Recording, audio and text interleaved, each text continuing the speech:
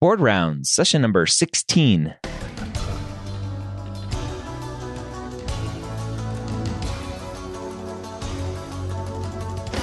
The moment you step foot on campus as a medical student, you are gearing up for one of the biggest tests you'll ever have to take.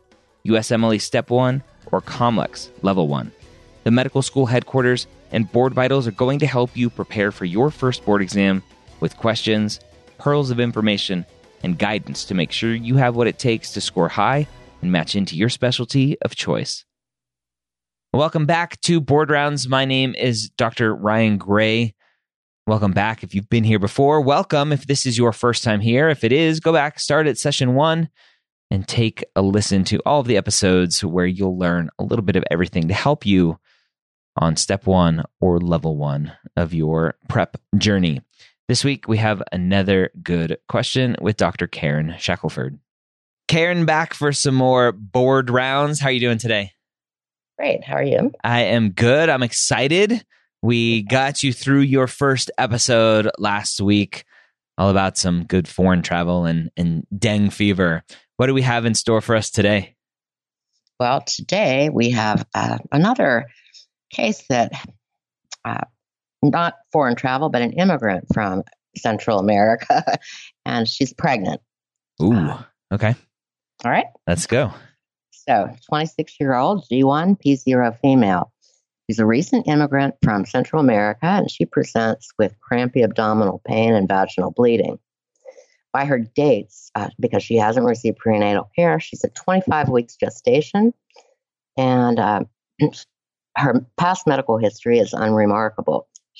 She takes an over-the-counter multivitamin, but no other medication. She denies alcohol, tobacco, or illicit drug use, and she spontaneously delivers a stillborn fetus. The fetus is noted to have microcephaly, and imaging is performed reveals thinning of the cerebral cortices, ventriculomegaly, and subcortical calcifications. Viral RNA is identified in both maternal and fetal body fluids. The virus is a neurotropic virus that disrupts proliferation, migration, and differentiation of neuronal precursor cells in the developing fetus. So which of the following is the most likely pathogen?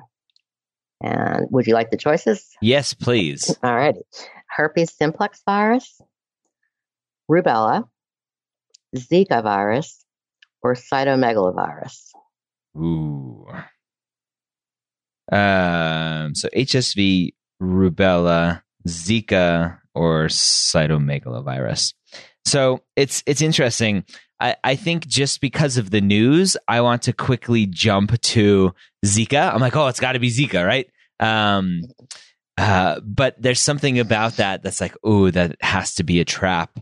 So I'm trying to remember everything that I read about Zika, what the causes are. And so it's interesting. You gave us the cause with the kind of stopping the proliferation, migration, and thinning of some things and some other stuff. So I'm like trying to think of everything you said. Differentiation of all the neuronal precursors. Yeah. That basically just interferes with brain development, period. Yeah, exactly. And so, I mean, that's if I remember correctly, that's what Zika does. And so I'd probably choose Zika here, knowing that CMV and rubella are also pretty bad for the baby.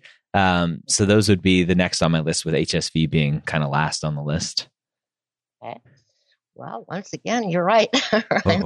Oh. Yeah, and I guess CMV is a pretty good distractor because it's also associated with periventricular calcification. But with respect to being a neurotropic virus, Zika's it, and it has been in the news a lot.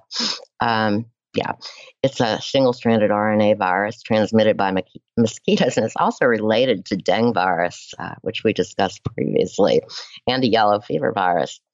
So the infection results in clinical manifestations in about 20% of people, and the rest of infected people don't know that they've had it. They can have, if you're infected, symptomatic, you can have a low-grade temp.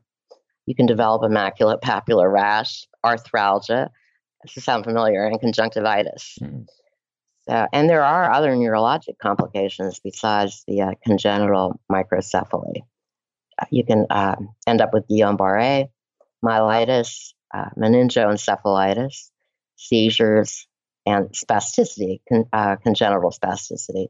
So that can mothers is vertically transmitted during delivery, or it can be transmitted through the placenta. It can also be sexually transmitted and through other body fluids, through laboratory exposure, transplant of infected organs. Fairly infectious, and yeah, it's pretty bad. Pretty bad. Yeah, that's something it's worth remembering.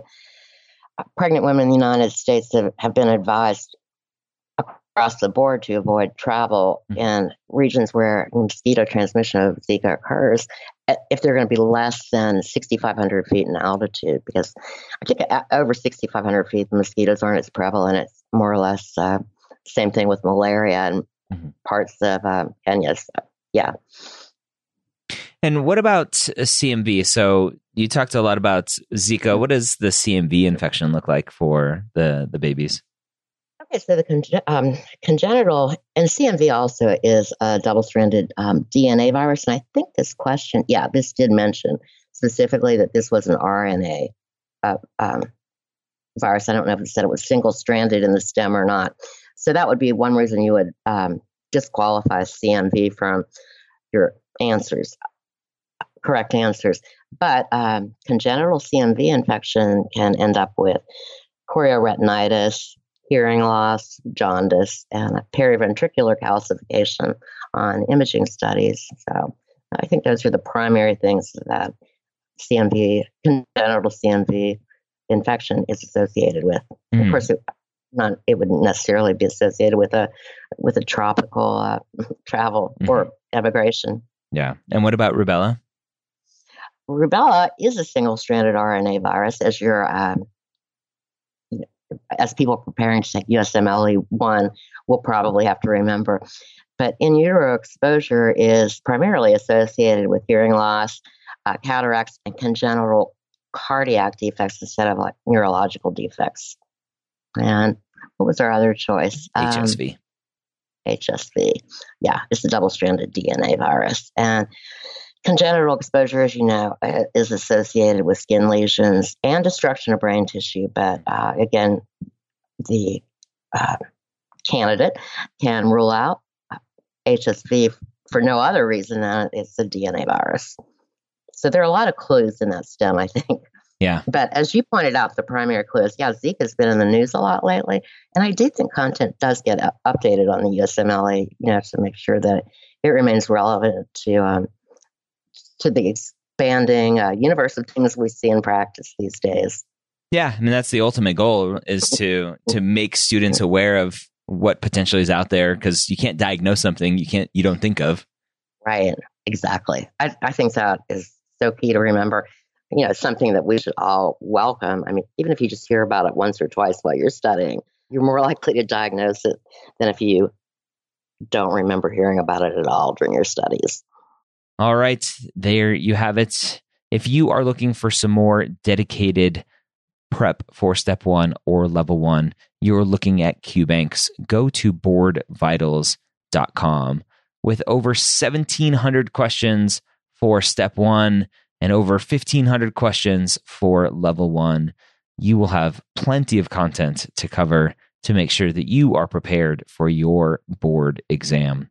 Remember, board exams, the score on those board exams is vital to you being able to match into your specialty of choice. So there's no such thing as being over-prepared for your board exams. Start now. Sign up for a 6-month plan or a 3-month plan and get started early. Get through the content, because it's shown that the more questions you do, the better you do on your board exams. Again, boardvitals.com. Use the promo code BOARDROUNDS. It's all capital letters, BOARDROUNDS, to save 15% off. Have a great week. We'll see you next time here on Board Rounds.